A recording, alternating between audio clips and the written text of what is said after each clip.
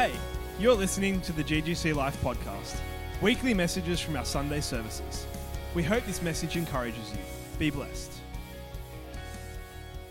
You know, I don't think we understand the statement that God is good. We really don't. It's still obviously grasping it. He's eternally good. He is beyond comprehension good. I was, just going through 1 John. This is not my preach, but I just want to take off with this. John the Apostle, who is a beloved of Jesus, he leaned on Jesus' breast, his bosom, and it was really, really close to Jesus. And he talks about, he goes for half a chapter, close to most of the chapter, and he talks about that which was from the beginning, which we have heard, which we have seen, which we have seen with our eyes, which we have looked upon, which our hands have handled, and concerning the word of life. The life was manifested, and we've seen it, we've witnessed it, we beheld him, we were with him. The life, talking about that was which from the beginning. We're not talking about normal life that we know it. Talking about the Zoe, absolute life of God that was with the Father, became a man, and they held him. They walked with him. They saw him do miracles. They saw him do resurrections. They saw him feed the 20,000 people with little boys' lunch. They saw God in the flesh speak to a storm, walk on water. They said, we handled this life, and they're building it and building it. And when you read it, it's that which we have seen and heard, we declare to you. We're going to declare what we've seen, what we've experienced, what we've handled.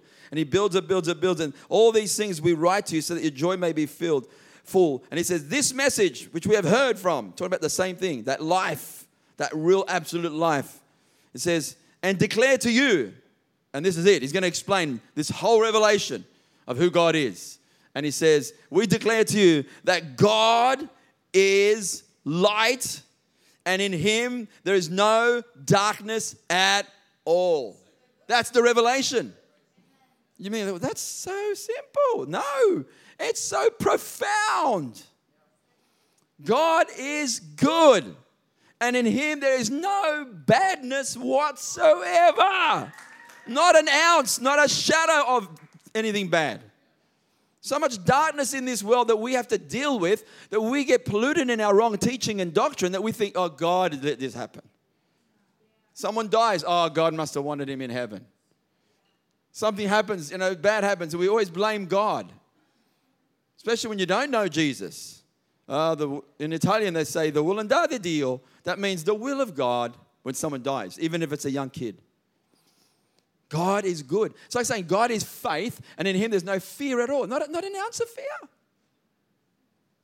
How do you relate to someone that has no fear whatsoever? God is peace. There's no anxiety, no stress, no worry.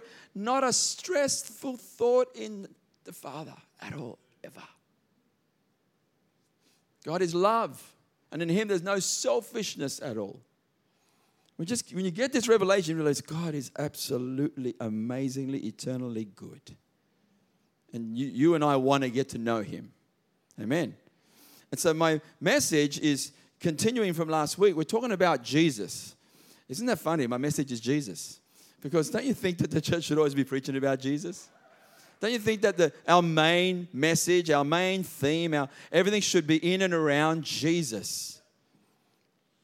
And I know we can teach on other subjects, 100%. But when we teach on subjects like marriage, in the past, I'm sure, and I've done it too, I'm sure, many people have done it, that we taught on marriage, the principles of marriage, but never brought in Jesus. Yet Jesus is the pattern of marriage. In Ephesians 5, it actually says that husbands, love your wife even as Christ loved the church and laid down his life for us and sacrificed himself and washes her with the washing of his word. He washes the bride with his word. He says, you're forgiven. And when you believe it, you're forgiven. He says, you have right standing. When you believe it, you have right standing. He washes you with his word. He has to speak it out. And he does speak it out. He declares it in the spirit realm. When you believe it, that's how you get washed. I believe it's the same principle with a husband and a wife. You speak that over your wife. You speak the loving word. You speak who they are in Christ. You speak the way God sees them as a princess. That's the model. So when we preach marriage, which should be in and around Christ.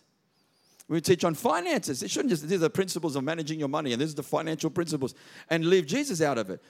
Why do we tithe? We tithe to Jesus as the high priest, Hebrews says. Our motive has to be, I do this for you, Lord. I do this because I'm in love with you. I do this, I want your gospel, your kingdom. You love people to the point where you gave yourself up, sacrificed yourself. You love them so much. I also love people. So I will give my finances to see this gospel preached, to see more people saved. And so people know we're doing it for our love for the Lord. Everything is in and around Jesus, if that makes sense. And I don't want to preach what I preach, but I want us to understand that I believe worldwide that the Lord God is bringing everyone back to Jesus. I do believe there's movements all over the churches, all over the world, all over different movements. It's coming back to Jesus. Jesus culture, Jesus people, Jesus image, all different churches. It's happening. The good news that God is bringing us back. We've been partnering with the Apostolic Prophetic team, and Tyron's been talking about bring it back to Christ, the centrality of Christ. It should be all about Jesus for probably about 6 or 7 years. Trying to get the team guys, about 700-800 of us all around the world, to get us on track. So when we go into the churches, we bring the right foundation in. And it's happening all around the world. I'm telling you, I'm excited about that. Because sometimes we can sing songs, and we sing songs, and it doesn't even, most times everything's coming back on track, so it's amazing. A lot of songs have come back on focus on Jesus. But in the past, you can sing songs, and someone could ask, what are they actually singing about? Or it could be about us stirring each other up. Let's do this, let's do that. And we're telling each other, which is a place for that. I think there's a place to sing that. But if the whole worship time is that, do we actually go into worshiping Jesus? It's okay to stir yourselves up. We're stirring each other up in faith. We're telling each other, the battle's not mine, it's the Lord's. And, we battle, this is the way we battle. And I walk this. And we tell each other something. It's great. I think that's in the Psalms. I believe it's in the Psalms. But we get to a place where we worship Him. And as I said before, that we end up saying, wasn't Jesus amazing in that worship meeting? Because usually we say, wow, that worship was awesome. Like I like what we're saying, the experience was good. But what are we doing? What's the whole worship for? To worship Jesus. It's bringing us to Him. So I encounter Him. So I believe our language is slowly going to change. We're going to start saying, Jesus was so amazing. I had a revelation of Jesus. I believe the same with preaching. The whole point of preaching is to reveal Jesus, to express Jesus, to show how beautiful He is. So, we don't need to say, the preaching was amazing. The preaching was great. No, Jesus was phenomenal. I saw something of Jesus I never saw something before. Jesus was amazing. My daughter prayed for me. My daughter prayed for me. And she said something like, Lord, let us, because she's heard me preach about this. She says, let us not say, how did she say it? Let us not say that the person that's speaking about someone, saying that they did good speaking when they're actually speaking about someone else. Something like that. But basically, let's not say, well, that was amazing because that guy spoke. The person's speaking about someone else and trying to reveal that person. Please, in my heart, we're all growing and changing. I've done it all the time. I've done it. And there's a place to say, that was a good message. It really spoke to me. It revealed Jesus to me. But remember, it's about Jesus. And just to start us off, I think I explained that I've been going through Ephesians, going through Colossians. Very simple. You just go through the book, read it, and every time you see Jesus, every time you see Christ, look it up and look at that point that expressing. What is that bringing to us? What revelation is that saying about Christ? And you see how much the Bible is full of Jesus and Christ. It's all about Him, from the Genesis to Revelations. How can we miss it so much where we make it about something else, motivational, encouraging, and all that, and we don't even mention Jesus sometimes? So please hear my heart.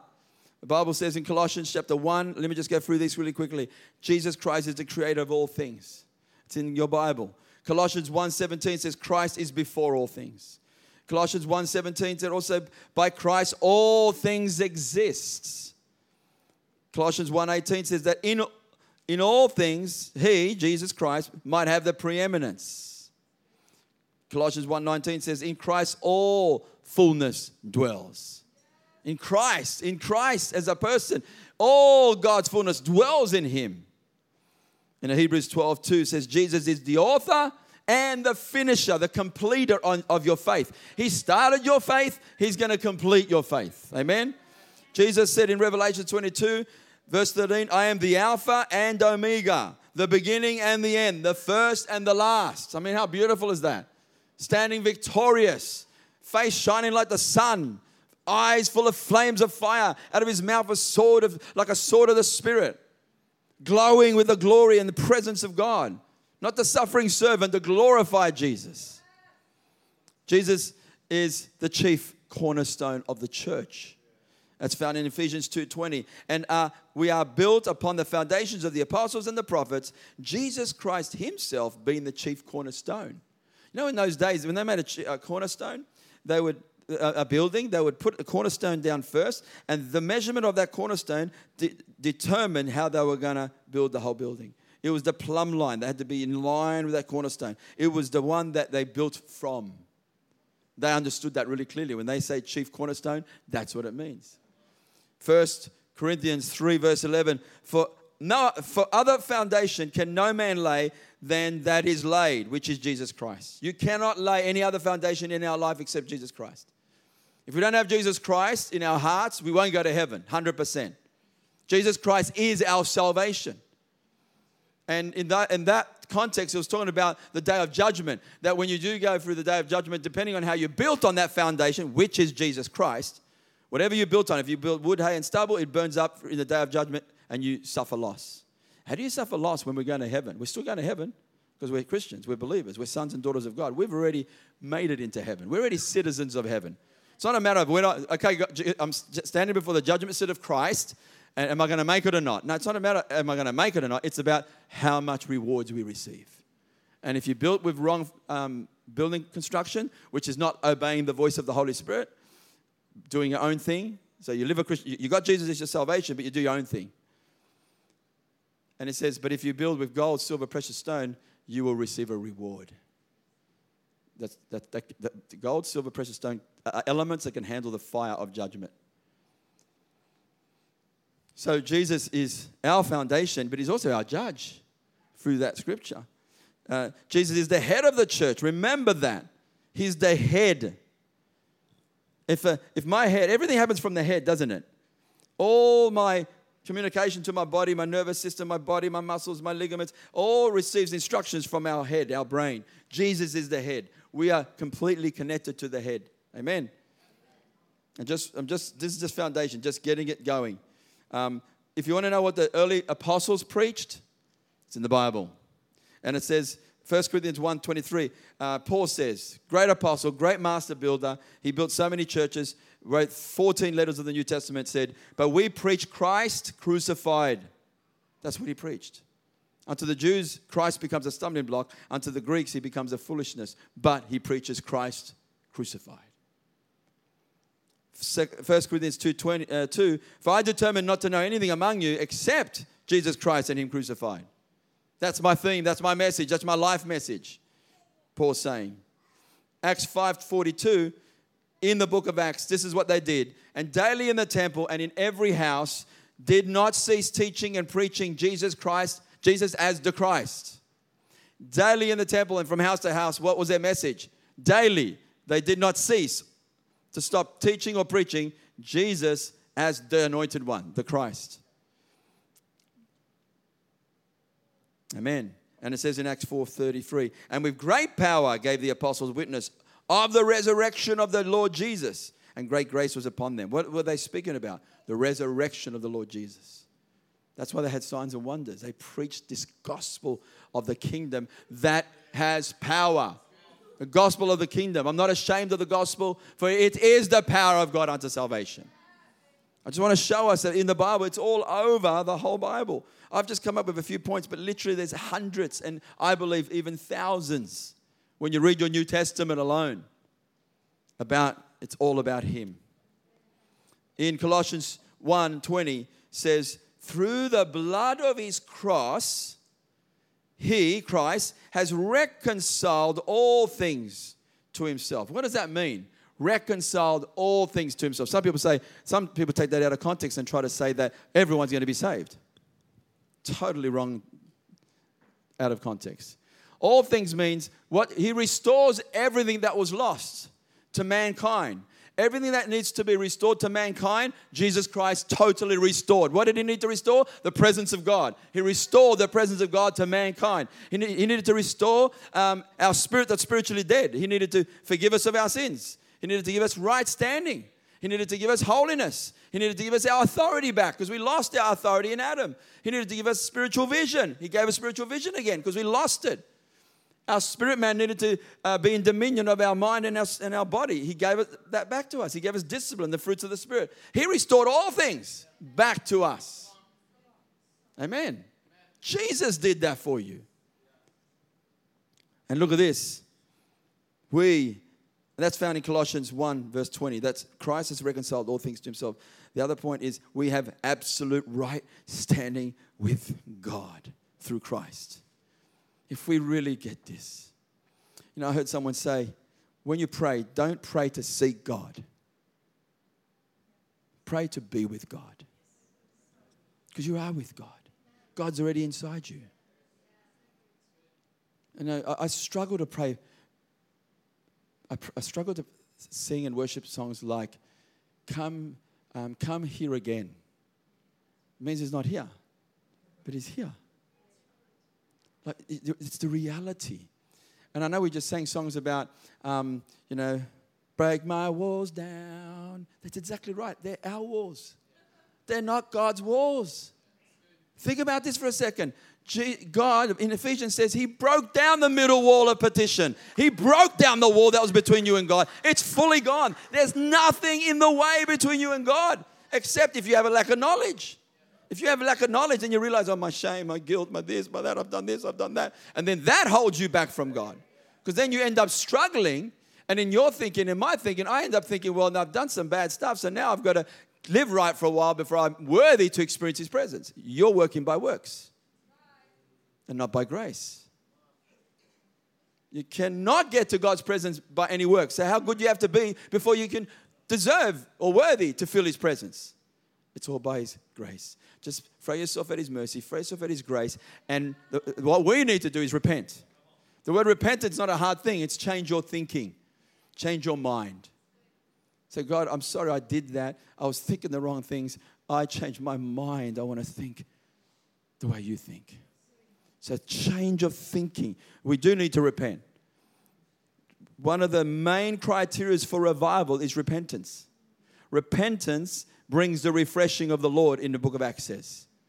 I'm not talking about repentance for our guilt and shame. I'm talking about, Lord, I just missed that. I'm sorry I did that. But you know what? I don't have guilt. I don't have shame whatsoever.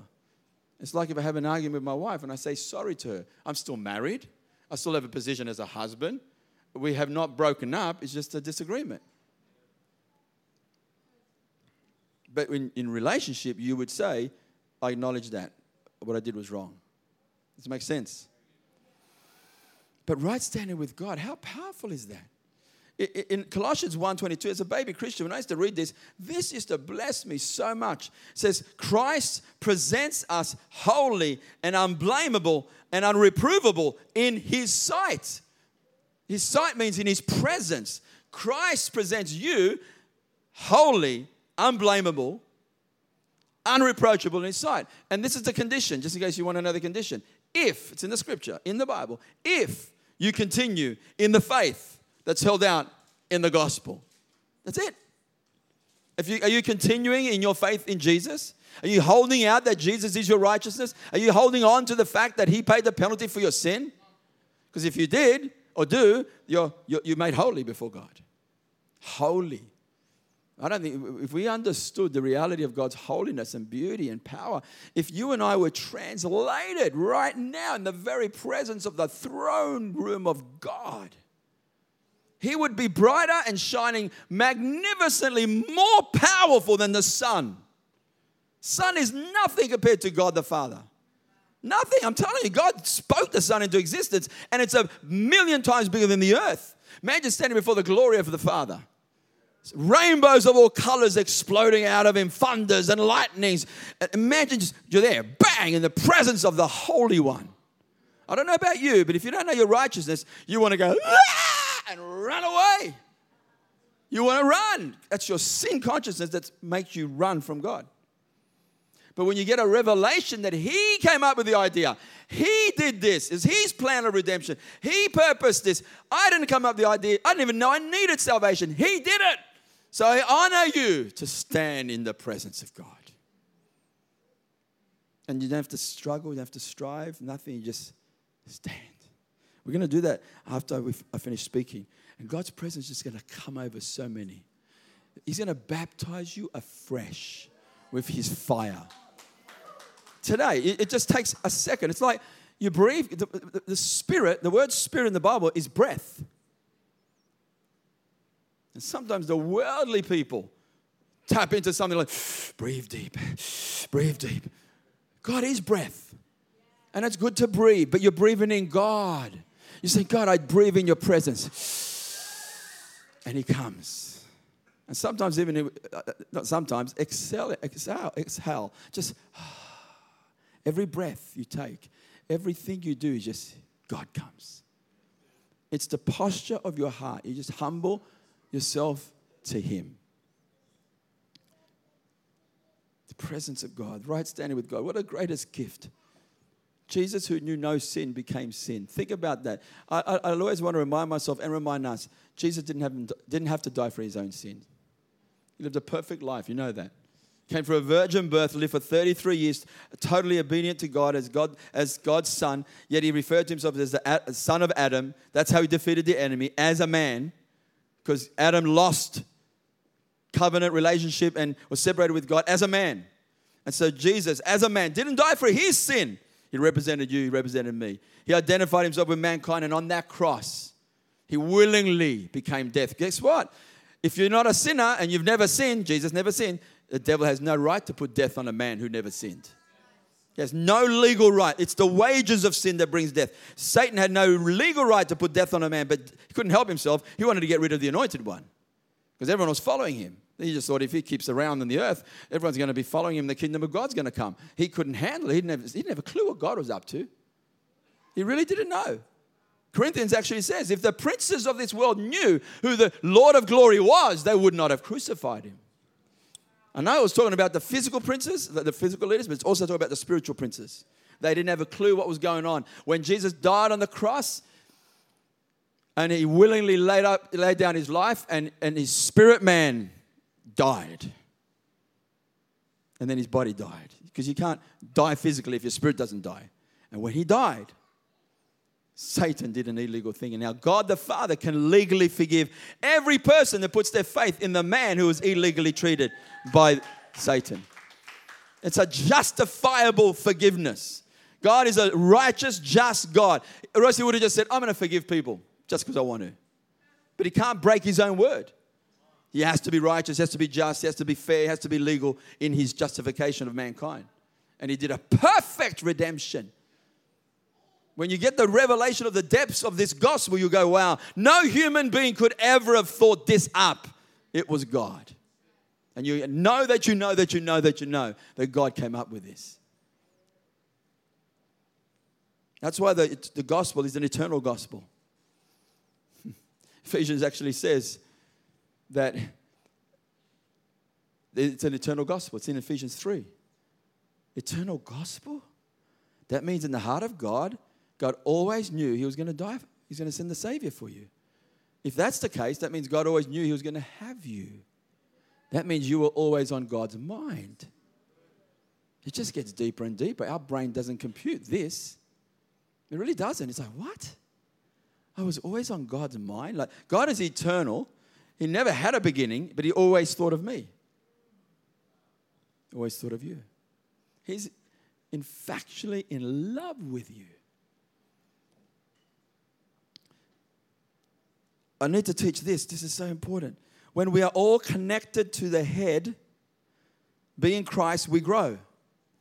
Now that's revival when you think about it. That's actually revival. Ephesians 4:16 says, from the head, Christ is the head, the whole body is joined and knit together. The whole body. Let me read it. And it says, from that we grow.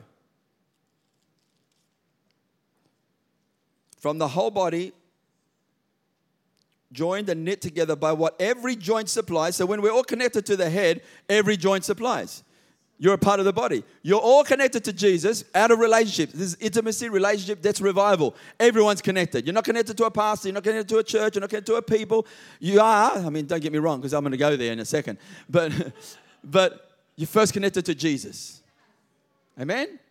And then it says, according to the effective working by which every part is you, does its share. You have to do your share, causes growth. If you don't do your share, the body won't grow the way it wants to, God wants it to.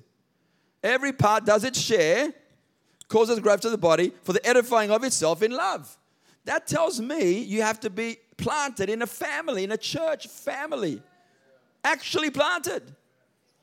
And this pandemic has shaken the church to some degree. It's shaken the whole nations first. Because we know that's in the Bible.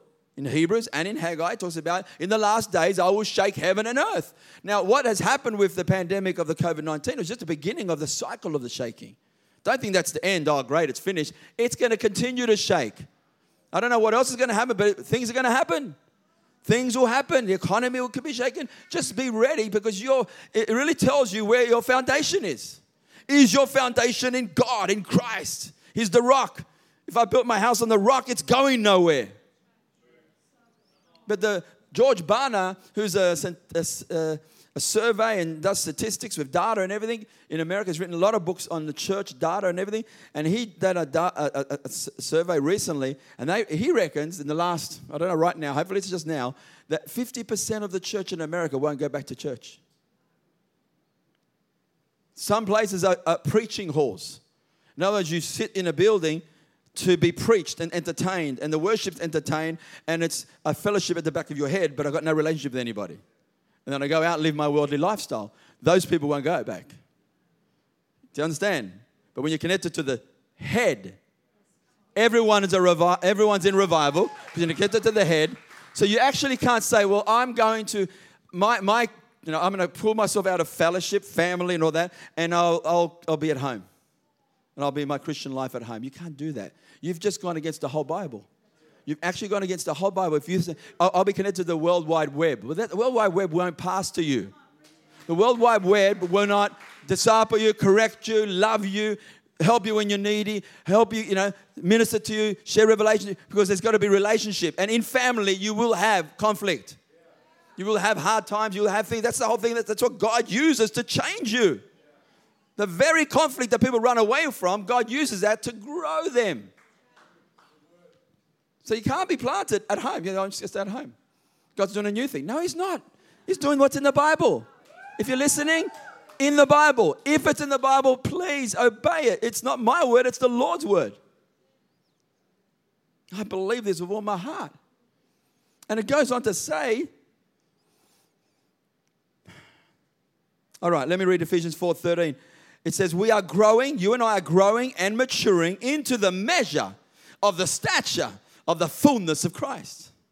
Think about it. That's our purpose. This is our destiny. You and I are growing and maturing into the stature and the measure of the fullness of Christ. Your destiny is to become more like Jesus.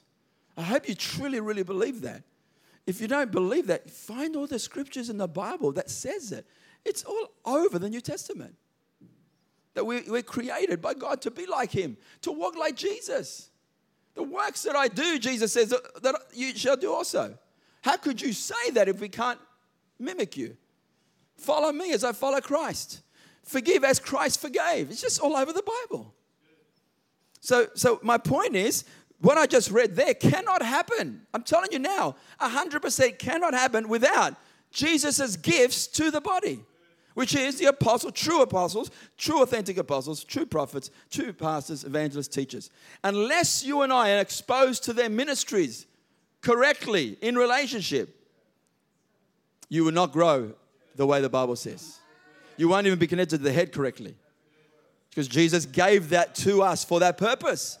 In other words, you can be under the best pastor in the world. Let's say you found an amazing pastor who's the best anointed teacher that you could ever find on the planet Earth. You will never grow up into maturity just under his ministry. Impossible. I can tell you now, impossible. Find the best apostle even and sit under his ministry alone. You still won't grow up in maturity. Why do I know that? The Bible says that. And if you don't believe me, when you get to heaven, ask Jesus, you're going to go, Leo was right about that. Because it's in the Bible. It really is. I'm convinced about it. Why have we got it wrong for so many years? Because we've only been exposed to the pastor or just been exposed to the teacher. Well, I just like this teacher, I don't like that. You need all. I don't like the apostles. Well, you need the apostle. I don't like the prophets. Well, you need the prophets. You'll stay above. It says, if you don't have this, you will run around to and fro, running around from every wind of doctrine. You up and down. I believe this now. I don't believe this. I believe this. And you run all over the place. We need what Jesus gave to the church. Can you see why we need to be planted? We have to be planted in a church. Sometimes someone said the largest church in the world is the Roman church. Not the Roman church, the Roman church. Be planted. He who is planted in the house of the Lord will grow. Amen. All right. I had to get those points across. I believe in that so much. I want a mature church. I want a mature church. This happens. What about this one? Colossians 3 verse 10. I've spoken this last week, but I have to drive this home. I feel we haven't got it yet. We've got to get this. We are renewed in knowledge according to the image of Him who created us. We are renewed. You are renewed and changed. The word renewed is a good word for renovation. When you renovate a house or a room or this building, you have to tear down and then you rebuild. And you put the walls up or the gyprock up and you change everything. You renovate. You tear down the thoughts and put the new ones in. But the word revelation is also, I want to show you in Ephesians 4. It's all over the Bible as well. It says, and be renewed in the spirit of your mind. How are we renewed? In the spirit of your mind. And that you put on the new man, which was this new man, which is after Christ, which was created according to God in true righteousness and true holiness. But how do you get the renewing thing happening? Everybody say after me, revelation knowledge. Say it again, revelation knowledge. The difference between revelation knowledge and head knowledge, I'm not talking about head knowledge. Some people think, I'm trying to get some knowledge. If I get the knowledge, I'm going to change. Knowledge will puff you up. The Bible says, 1 Corinthians, knowledge will puff you up, which makes you proud, and love will edify you. Knowledge can puff you up unless it's revealed knowledge. Now, the way I understand revealed knowledge is something that I didn't understand before. Now it's revealed to my heart out of relationship. That's how you grow. If it's not out of you're spending time with God, and He knows to give you what you're ready to receive. He knows exactly what to give you for you to understand that. Okay, I need to accept that now. I need to let go of that lie. I accept that truth because He revealed it as a person. Revealed knowledge comes to the heart. That's what will transform you. It will change your mind. Amen? We are to forgive as Christ forgave the church. Christ is our example. And I believe the greatest example of all forgiveness that you could ever imagine is Jesus hanging on that cross. Think about what He went through. He willingly laid down His life, but He was whipped 39 lashes. His back and His front would have been laid bare, ribbons of flesh. They bashed Him to a pulp already. He would have been already just mangulated in His face. As Isaiah says, He could not be recognized as a human in Isaiah 53. And they put those rusty 7-8 inch nails in His wrist designed to hit the nerves, and his feet designed to hit the nerves.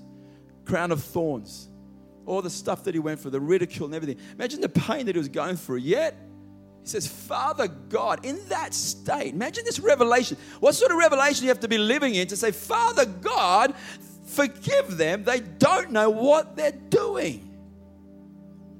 That released a power against the powers of darkness. That broke the principalities. That statement to say, forgive them. They don't know what they're doing. I believe you and I can forgive like that. I really believe you can actually forgive when you get this revelation. Father, I choose to forgive because I know they don't know what they're doing. Usually a person, I know there's people that have been hurt badly here. I know they've been abused physically, sexually, and hurt. And some of you might go, well, how could I possibly forgive them? You don't know what they've done to me. You know, all my life I've held hatred and anger. And if you're wishing bad things against them and all these things, you've got to understand. You forgive for Christ's sake first. Then you forgive for your sake. You're not necessarily forgiving them for their sake.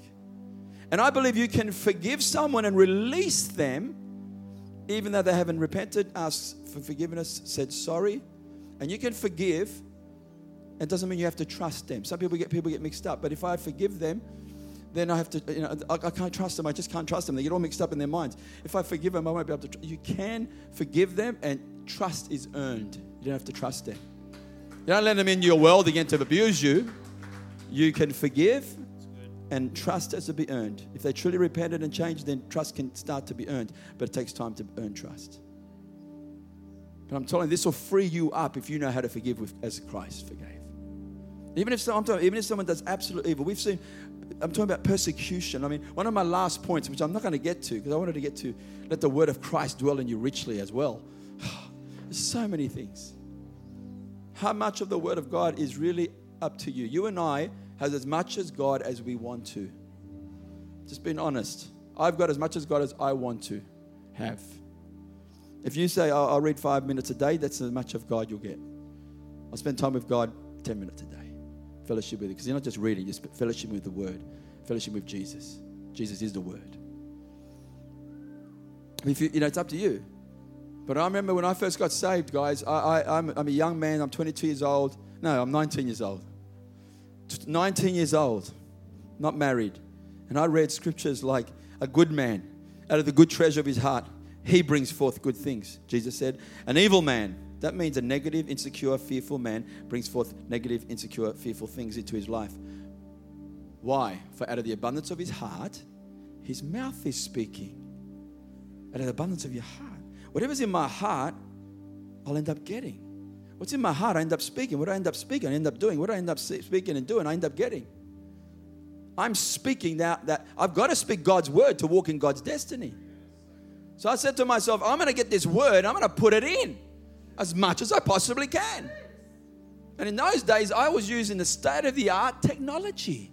State-of-the-art that you could possibly have. We used to have the tape recorders back then. But it turned into an auto-reverse tape recorder. That was a breakthrough. Because we never had that. When it stopped, it stopped. You have to it stopped. And you have to go back and turn it around.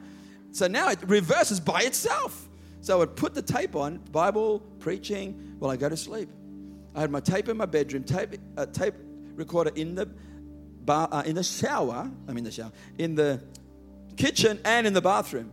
So when I showered and when I shaved and brushed my teeth, I would put that on. It's going to be 20 minutes, put it on. I can hear the word. I'm not wasting it. I did it at home when I had breakfast. I was living at home by myself, and I'd prepare it, and the word's going into my heart. Everywhere. I even had the Walkman going. That was state of the art too, by the way. Because we never could take a tape recorder. I mean, we used to do as breakdancers the big giant ghetto blaster. And that we thought we were cool because we could carry this thing. And now it's a Walkman. So I would use that Walkman with the Word of God in it and preaching and everything. I'd even do my study notes. I would study subjects, read it out loud, and then put it on my tape recorder so it can speak to me. And I'd say, Leo, you are made the righteousness of God. Leo, you are now created in God's image. I would say my name in it so I could hear it changing my mind and my heart. And I would have one speaker headphone here with wires, of course. And I would talk to in the van. We used to call it the happy van. To pick up people for 2 hours to take them to church. And we'd sing, we worship, we praise God, and it would take 2 hours before service, 2 hours after, and I'd hear the word of God all that time. I'm saying to you, use your technology and get the word in you. If you don't know, Leo, I don't know who to listen to. Who are the good speakers, preachers, apostles? Who are the real apostles or prophets? That's it. Talk to us. We can point you towards, because you need to hear more than just me. You need to hear all the apostles, all the prophets, all the pastors, evangelists, teachers. And you need, and get it on and just start listening as much as you can. Feed it and then live it. You have to feed on it, meditate on it, and then live it. Amen? And let me finish. There's many other things, but let me finish with this. Persecution for Christ. Because I don't want to preach all that. Sounds all the good stuff. What about persecution? We will be persecuted when you live like this. Persecution. We should get to the place where we don't fear man, fear their rejection, fear of failure. You talk to someone about Jesus. If they reject you, they reject you. Doesn't matter. What happened? They just rejected you. They rejected Christ, actually not you, didn't they? So you don't take it personal. Realize they just rejected God, not me. But there's a story of a little boy. I don't know how old he was. But I read it in this Jesus book, and he said, this boy, they grabbed him, captured him for Christ, and they said, deny Jesus. Deny this Jesus that you keep preaching everywhere. And he said, no, I can't deny my Lord. So you know what they did? They chopped his arm off. Chopped his arm off. Deny the Lord, or we'll chop your other arm off. He didn't deny the Lord. He chopped his other arm off. Deny the Lord, or we'll chop your legs off. They chopped his legs off, and he still wouldn't deny the Lord. They cut him in half. They sawed him in half. I think we in the West are worried about someone rejecting us. We've got to get to the place, because into the future, there are going to be people that go into places, missionaries, people that plant churches, are ready to give up their life for Christ. And you can't do that without your love for Jesus. You do it because you're in love with Jesus, and people are lost, and you want to please your Lord.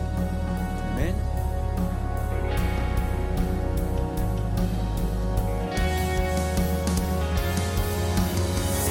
You've been listening to the GGC Life podcast. We hope this message has encouraged you. For more, please visit our website, ggclife.com, or email us, ggclife@ggclife.com. From our house to yours, be blessed.